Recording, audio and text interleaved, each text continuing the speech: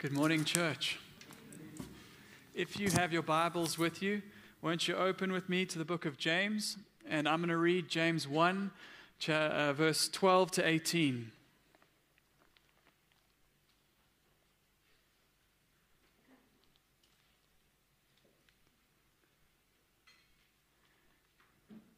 James 1 from verse 12. Blessed is the man who remains steadfast under trial. For when he has stood the test, he will receive the crown of life which God has promised to those who love him. Let no one say when he is tempted, I am being tempted by God. For God cannot be tempted with evil, and he himself tempts no one. But each person is tempted when he is lured and enticed by his own desire. Then desire, when it has conceived, gives birth to sin, and sin, when it is fully grown, brings forth death. Do not be deceived, my beloved brothers. Every good gift and every perfect gift is from above, coming down from the Father of lights, with whom there is no variation or shadow due to change. Of his own will he brought us forth by the word of truth, that we should be a kind of first fruits of his creatures. Let's pray. Our Father, we are grateful for your word of truth, with which there is great power. There's power unto conversion and salvation and life, and we ask for that life today again. Amen. The pastor Kent Hughes tells the story of a woman early on in his ministry who came to him and his wife for counseling.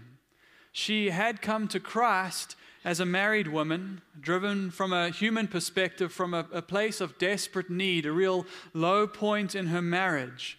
At that time, though, sadly, her troubled husband didn't follow her as she so dearly hoped he would. After a year of continuing marital disappointment and strife, she eventually sought help from a counselor. And instead of help, she became the victim of a professional seduction. It began with extravagant sympathy, with compliments about her attractiveness under the guise of trying to build up her self-esteem. Then came subtly suggestive comments, and what followed from this was a series of sinful liaisons that did great damage to her life. Hughes says by the time he and his wife saw her, she was a ruined person seething with bitterness and rage. She was the victim of a wolf in sheep's clothing and also the victim of her own decisions. But Hughes says the amazing thing was, it was neither with him or with herself that she placed ultimate blame. She said to him through clenched teeth, I asked God to lead me to the right person, and he led me to this man. It is God's fault. He is to blame for what has happened in my life. And this was the beginning for her of years of bitter estrangement from the one, really, the only one who loved her perfectly. Later, she would repent. After about a decade, her husband as well came to faith in Christ, but it was not before the misery of many troubled years. This tendency to shift the blame, not just away from ourselves, but all the way back to God, is deeply ingrained in our sinful natures. It's as old as the garden, isn't it? It's as old as mankind. In the garden, when Adam sinned, God asked him, have you eaten of the tree of which I commanded you not to eat? And what was Adam's reply? The woman whom you gave to be with me. We see the same framework, right? The woman you gave. See, on first reading of James's passage today, you might think to yourself, I've never accused God of tempting me to sin. But the ways that we do this can be quite subtle. We've reinvented Adam's excuse in millions of different ways in our own situations. It always boils down to a blame shifting where the final finger we're holding up is pointed back at God. So sometimes, for example, we blame our sin on circumstances. If my husband was more understanding, if my children were more compliant, then I'd be less irritable day to day. If my boss wasn't so unreasonable and my work wasn't so stressful, then I wouldn't be angry all the time. If my teacher wasn't so mean or my mind wasn't so weak, then I wouldn't need to cheat on my test. If my friends weren't so insistent and so leading me astray all the time, then I wouldn't have gotten drunk at that party. And what we're subtly saying in all of this is, God, if you had given me a better spouse or better children or a better boss or better teacher or better friends, if you'd made me different, I'd be able to obey you. Often our own disposition is a big one. Even when we know we have a problem, still we can blame God. If you hadn't made me like this, my dad was angry and now I'm angry, I'm just genetically doomed to fail. Or why are my passions so strong? I can't help myself. This is how the Scottish poet Robert Burns put it. Thou knowest that thou hast formed me with passions wild and strong, and listening to their witching voice has often led me wrong. Even when we blame Satan, as you know the old line, the devil made me do it. Even in this way, this blame can be aimed at God, especially when you know that Satan is subject to God's command. Have you ever thought in this way before? God, why can't you just get him off my back? Don't you want me to succeed? In all of this, we're failing to see the truth behind our temptations and the truth that we need in order to face temptations. And James is going to help us today. This passage is a primer, a theological foundation for facing temptations and resisting temptations. There are two sections here. In verses 13 to 15, we see the truth about the real reason we're tempted. The truth to own about us, to accept and own. And in verses 16 to 18, we see a truth that provides hope for the next time temptation comes knocking on our doors. If we are to be faithful in facing temptation, we need to know truth. We need to know ourselves. And more importantly, we need to know the goodness of God.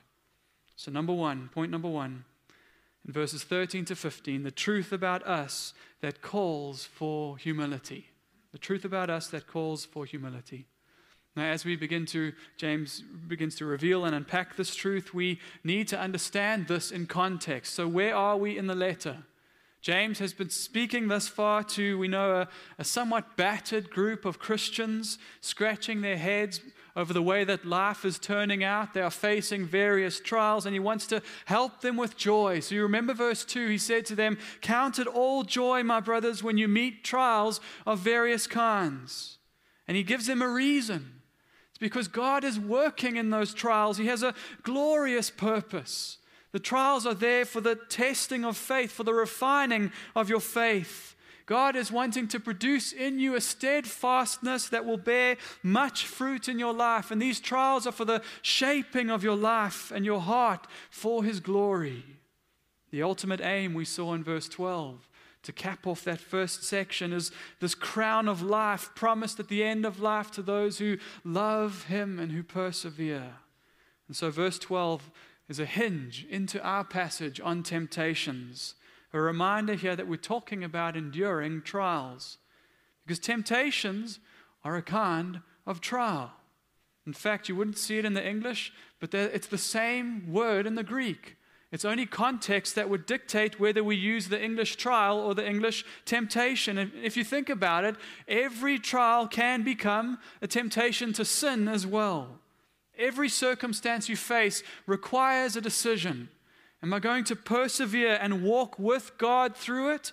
Or am I going to listen to the voice calling for disloyalty?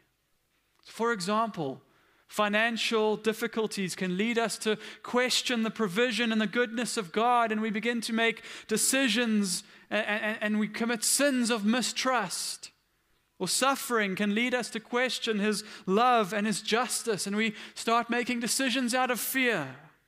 And so we come to this passage, and we acknowledge this as primary, that God is sovereign over our lives, that He ordains the testing of our faith. It's a truth that we see throughout Scripture. In Genesis 22, God tested Abraham. He asked him to sacrifice his son Isaac. What He was giving Abraham there was an opportunity to demonstrate the authenticity of his faith. He tested Israel again and again and again in the wilderness.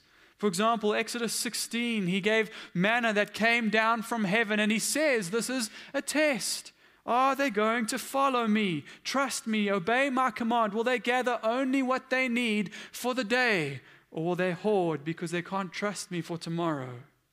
In Judges 2, it says that he didn't drive out all the nations from the land of Canaan, from the promised land, and Israel had to live there and dwell with some of them.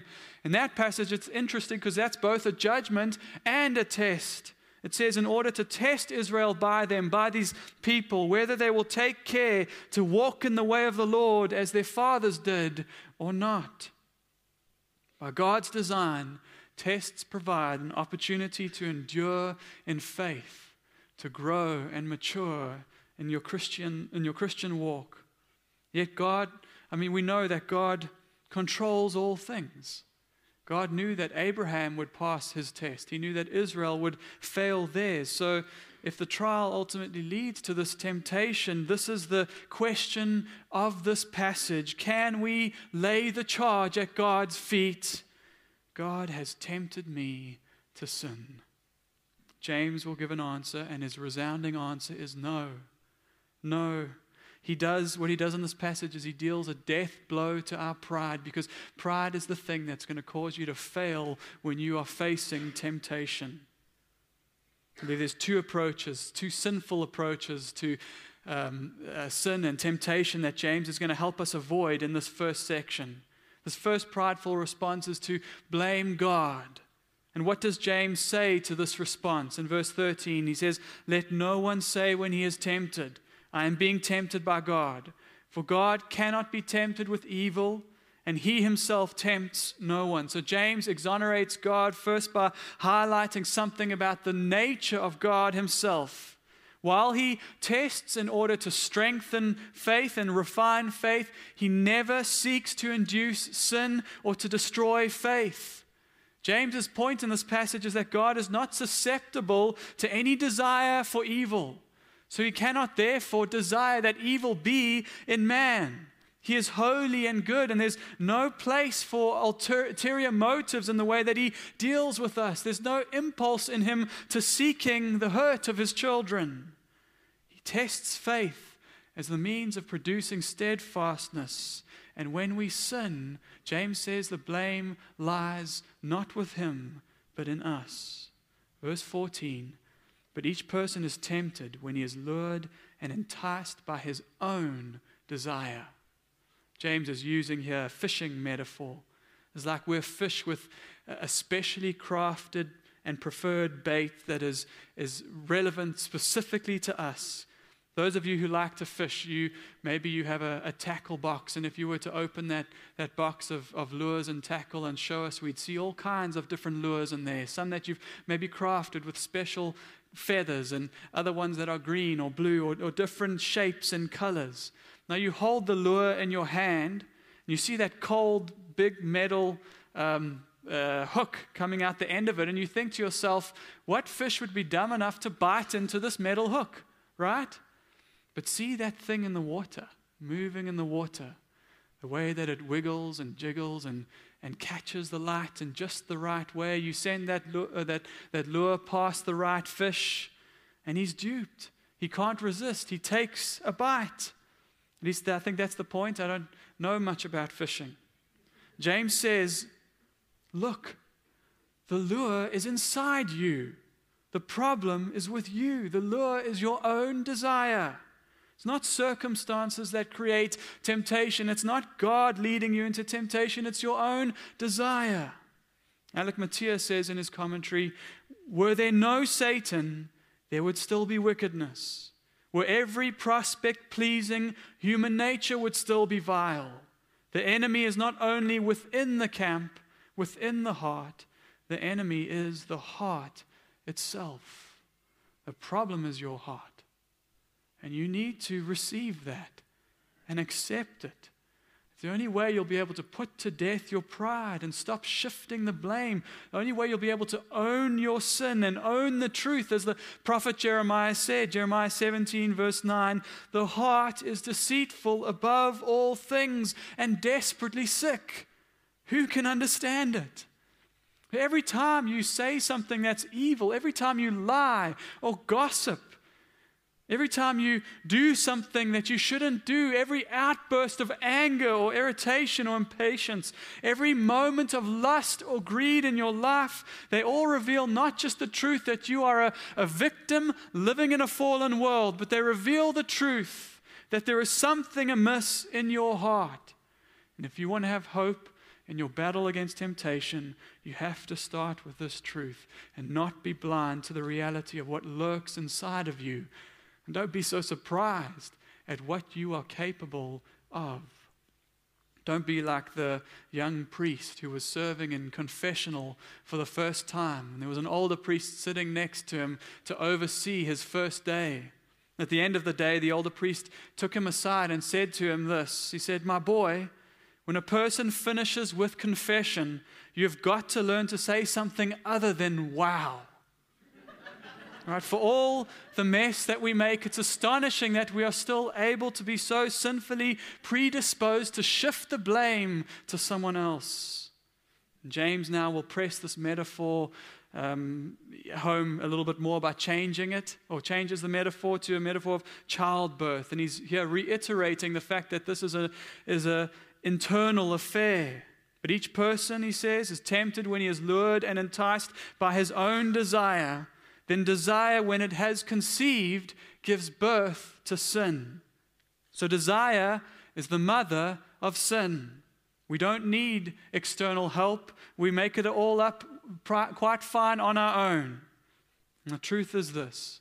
It's amazing at the back end of that temptation, after we've sinned, that we are able to point our finger at God, when in succumbing to temptation, what we are doing is forgetting that He exists and pushing Him aside.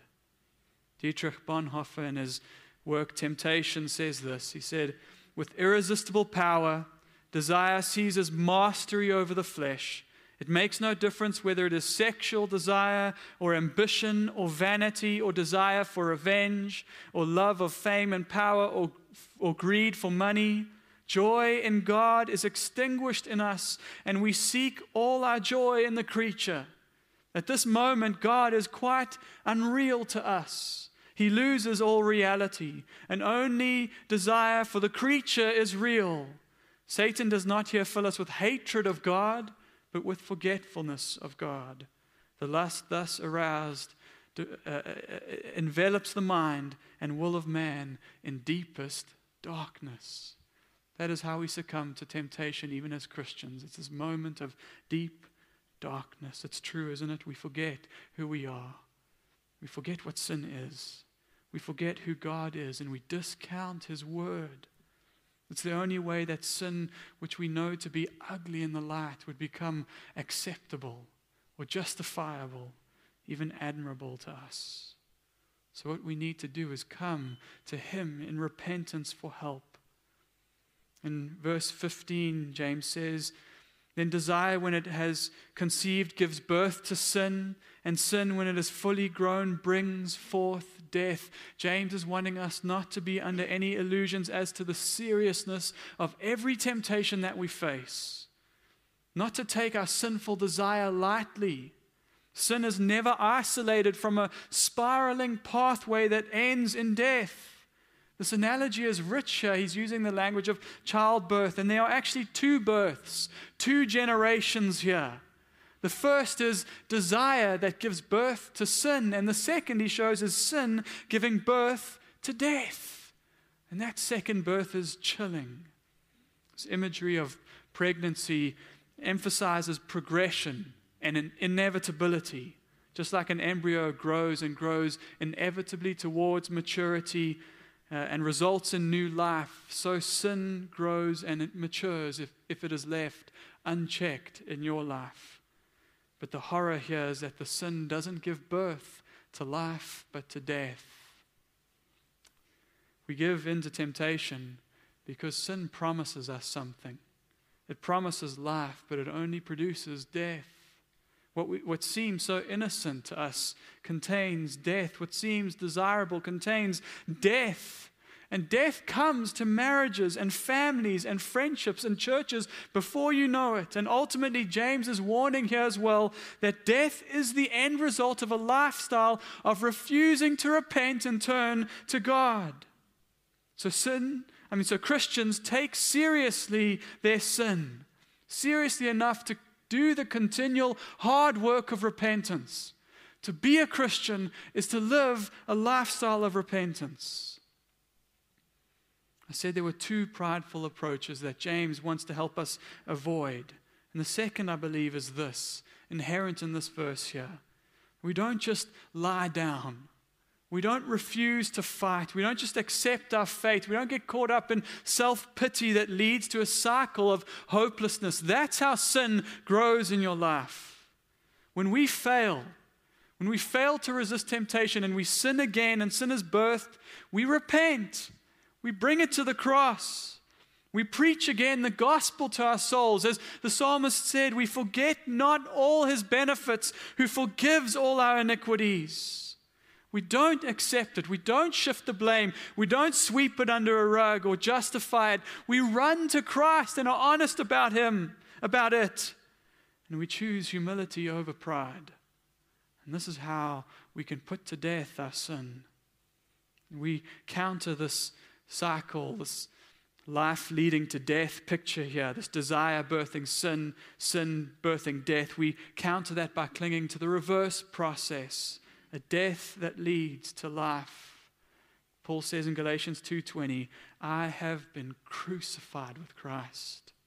It is no longer I who live, but Christ who lives in me. And the life I now live, I live in the flesh. I live by faith in the Son of God, who loved me and gave himself for me. It's at the cross where we come and know again his forgiveness and his love. And forgiveness and love that revives in us again a healthy anger towards our sin. It births in us a hope. It restores in us a taste for what is really good and what is true and what leads to life. Are you today perhaps tired of a pattern of sin that you have in your life? Something you can't seem to defeat. A temptation that keeps coming back again and again and again. Don't downplay it. Don't downplay the problem you have in your heart. Acknowledge it, but don't stop there. Go to the cross where Jesus says, there is therefore now no condemnation for those who are in Christ. Lift your eyes to him and hope again in him. And leads us to number 2 in verses 16 to 18. We see the truth about God that calls for hope. James has pointed to the truth that the cycle of sin and death that people find themselves in, it stems from a wrong belief. They believe wrongly about themselves, that they're not to blame, that there's someone else to blame, and they believe wrongly about sin, that it is toothless or small. But most importantly, implicit in all of this is that they are believing wrongly about God, that he is not good, that he isn't better, more beautiful, more rewarding than sin, that he can't be trusted completely in the middle of trial. It is this wrong belief about God that causes all our trouble in temptation. It is hopelessness that compounds the problem of temptation and sin. I know this is how it works in me. My irritation with my kids, the problems I have with anger or about negativity about life, they are always worse when hope is dim and hopelessness flows from a niggling doubt about the goodness of God. Does he really care about me? Has he really even called me? Has he really given me what I need in order to do what he expects of me? Or am I just the butt end of a cruel joke? Is he really for me? Or am I going it all alone? That is no way to live the Christian life. There's no joy in that. And there's no fight in that. What you and I need when temptation comes is we need to know the truth about who God is. It's why James says in verse 16, do not be deceived, my beloved brothers. A sense in that word, beloved, more than just James's affection, but a statement about our status in Christ, that we are of the beloved. So what is the answer to this truth that our hearts are springs of death-bearing wishes? The answer to that truth, that sinful desire, is a greater love, the need for a greater love. His love for us that is greater than our sin, that produces in us a love for Him that is greater than our evil desires. So allow James now to lift your eyes to the hope that you have in a loving Father in verses 16 to 18. He says this, "Do not be deceived, my beloved brothers. Every good gift and every perfect gift is from above, coming down from the Father of lights, with whom there is no variation or shadow due to change." He's saying never will the Father tempt His children with evil, because He is always good. He is the giver of perfect gifts, what you need. He calls Him the Father of light. It's the counterpart to this truth He had mentioned in verses 14, that He cannot be tempted with evil, and neither does He tempt anyone with evil. He is holy, pure, and luminous in His goodness. James is tracing the goodness of God here all the way back to creation, I believe. The lights he's referring to are the glorious bodies of light that He made at creation, the sun and the moon and the stars. And in creating those things, He called that work good. James wants us to see the sustaining goodness of God. By His word, He made them all, more than we could ever count, and yet He knows every one of them by name. He frames the laws that keep them on their courses. He orders them all. He is over them all. Surely this God of light and goodness and unmatched power knows what you need in your temptation and in your trial.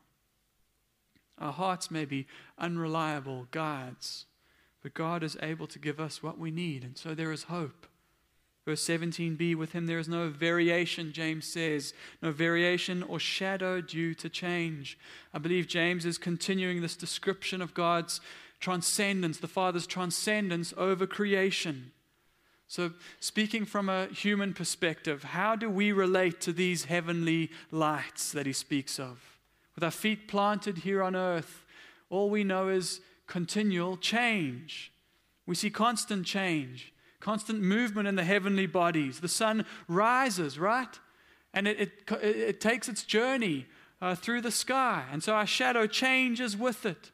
And then the sun sets and our shadow fades into nothing. And day and night, night and day, there's perpetual change from our perspective. Darker and brighter, depending on whether it's summer or winter, the waxing and the waning of the moon. James is saying, not so with God. He does not change like shifting shadows. One commentator says it like this: God's goodness is always at high noon.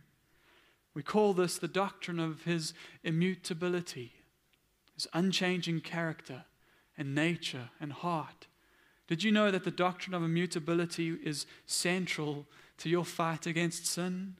It is the comfort that we need as we walk life's paths, because while we change from moment to moment, the truth is that God never changes. His desire is unchanging. His heart for you is constant. He will always be, if you are His child, He will always be a good shepherd. He will lead you beside still waters, the psalmist says, lead you in paths of righteousness for His name's sake. The problem here is that you are not alone in your temptations. You are not an orphan, John would put it that way. You have the Spirit of God within you as a child of God. And He gives perfect gifts, what you need. In verse 18, finally, James illustrates the gift that he's talking about here. What it means that God is the Father who gives perfect gifts. Of His own will, He brought us forth by the word of truth, that we should be a kind of first fruits of His creatures. This is the counter process to that process He mentioned: desire, giving birth to sin, giving birth to death. There's a different kind of birth that He's speaking of here, a rebirth that Scripture speaks of throughout. The prophet Ezekiel, for example, speaks of, he has the language of a new heart in Ezekiel 36. a heart of flesh that replaces a heart of stone, so that our hearts now are sensitive to God and responsive to His word. The prophet Jeremiah agrees in Jeremiah 31, on this heart God's law is written. And in this way we belong to Him and He belongs to us, and His word becomes precious to us. Jesus spoke to Nicodemus in John chapter 3 about this rebirth. So He said earthly life begins through our parents, and with that comes our current fallenness and hopelessness. But through the Spirit, apart from human agency, we're reborn to new life, a new relationship with God that comes with new desires to follow, obey, and love Him. Paul uses the language of new creation. And I believe that matches what James is speaking of here when he says we are kind of first fruits of God's creatures. The rebirth that takes place in us is a foretaste, a down payment of a redemptive plan that will eventually, in God's plan, encompass all creation. So this is my hope. This is your hope in temptation. What God is doing, what He is committed to do and to accomplish in His children. James says, of His own will. Here he's agreeing with the rest of Scripture that salvation from beginning to end belongs to the Lord. It is His work. It's not something that you earn or something you merit or deserve. It's given as a gift. So as a Christian, you may be sitting in your chair and you know the pull of temptation on your heart. You know that when it comes strong. And the promise here is that ultimately the sinful desires of your heart, they cannot overpower the will of God for you. They cannot reverse the process that He started, the process that He promises He will finish. And it's in this knowledge and this truth that we fight. No matter how many times you have to get up again, you get up again knowing that heaven's will is in your corner. As the Father of lights, He spoke a good creation into being. And through here, His word of truth, James says, He speaks life into us. That is true of you if you are a believer. You need to understand this. Becoming a Christian is not just a moral or psychological decision that you make. It's a miracle of grace that He performs through His word, through the gospel when you hear it, through the Spirit who regenerates your heart, who opens your eyes to see the beauty of Christ. Is this you? As Peter says in 1 Peter 1:23, have you been born again through the living and abiding word of God? Verse 25, the good news that was preached to you. Do you know, Ephesians 1:13-14, this word of truth is the gospel of your salvation, by which you were sealed with the promised Holy Spirit, the guarantee of your inheritance, until you acquire possession of it to the praise of His glory. James wants you to have hope in your temptations. He's holding up the goodness of God as a threefold hope. He is the Father of lights, meaning He's the sustainer of creation, and He's the sustainer of your life. He's the unchanging one who's transcendent over creation, standing over it, and who is untouched by the chaos of your life. He's the giver of redemptive life, the one at work in you so that you can be, as Paul says, more than a conqueror in Christ. This new birth, it's the weapon by which your desires are being changed and transformed in Christ. So as we close here, I want to bring it back in a circle to the original question here. It's not how strong are you? That's not the main question here. The main question is a matter of love. Do you love Him? Yes, you fight desires as a part of your sinful nature. But there are other desires in your heart, warring desires, overcoming desires, a desire to love and obey Him. James 1:12, blessed is the man who remains steadfast under trial, for when he has stood the test, he will receive the crown of life, which God has promised to those who love Him. So the road to the crown is a road of love. When you are flawed again by temptation, the endurance-producing power in your life is love. And when you are anticipating temptation to come, because it's going to come, it will come again, the hope-inducing power right now for you is love. We cry out today. We cry out that Christ would be more to us than our sin. That the promise of life in Him would be more than the trinkets of this world and what sin offers. That our desire would be for Him. I mentioned earlier that example of the manna that came down from heaven as a test for Israel. Would they trust God's faithfulness and His provision? And like they did again and again in the wilderness, they failed to believe His goodness. That's why they kept grumbling. They kept complaining, and we see the ugliness of their complaint. Why did you lead us here to die in the wilderness? It's a heart that doesn't trust. But throughout this period, there's somebody else who did stand the test. Moses. Moses is a contrast to Israel. Unlike Israel, Moses had a pervading belief in all he did about the goodness and the preciousness of God. There's this interesting story in Numbers chapter 10. Moses is trying to convince his brother-in-law Hobab to join Israel. He knew that Hobab was good at scouting where was a good place to set up camp. And he wanted his expertise with them. And this is his sales pitch. He says to him, if you come with, we will share whatever good God brings our way. He's basically saying, God has promised to be good to Israel. Why would you want to miss out on that? Earlier, there had been a time where God had told Moses, He said, Moses, you go into the land. You lead Israel into the land. I'm going to send an angel with you. Angel is going to make sure that you win your battles. And everything in that land, the land flowing with milk and honey, will be yours. Only I'm not going with you, because if I go with you, I'm going to kill Israel on the way there. They are a stubborn, a stiff-necked people. It was a test for Moses. And Moses said, along these lines, if you don't go with me, I don't want to move another step. I'd rather die here in the wilderness than go without you. All the other desires that we might possibly have satisfied in the land of Canaan are worthless without you. Moses was in it for the crown of life because his heart was shaped by a love for God. How is your heart today? Let's pray.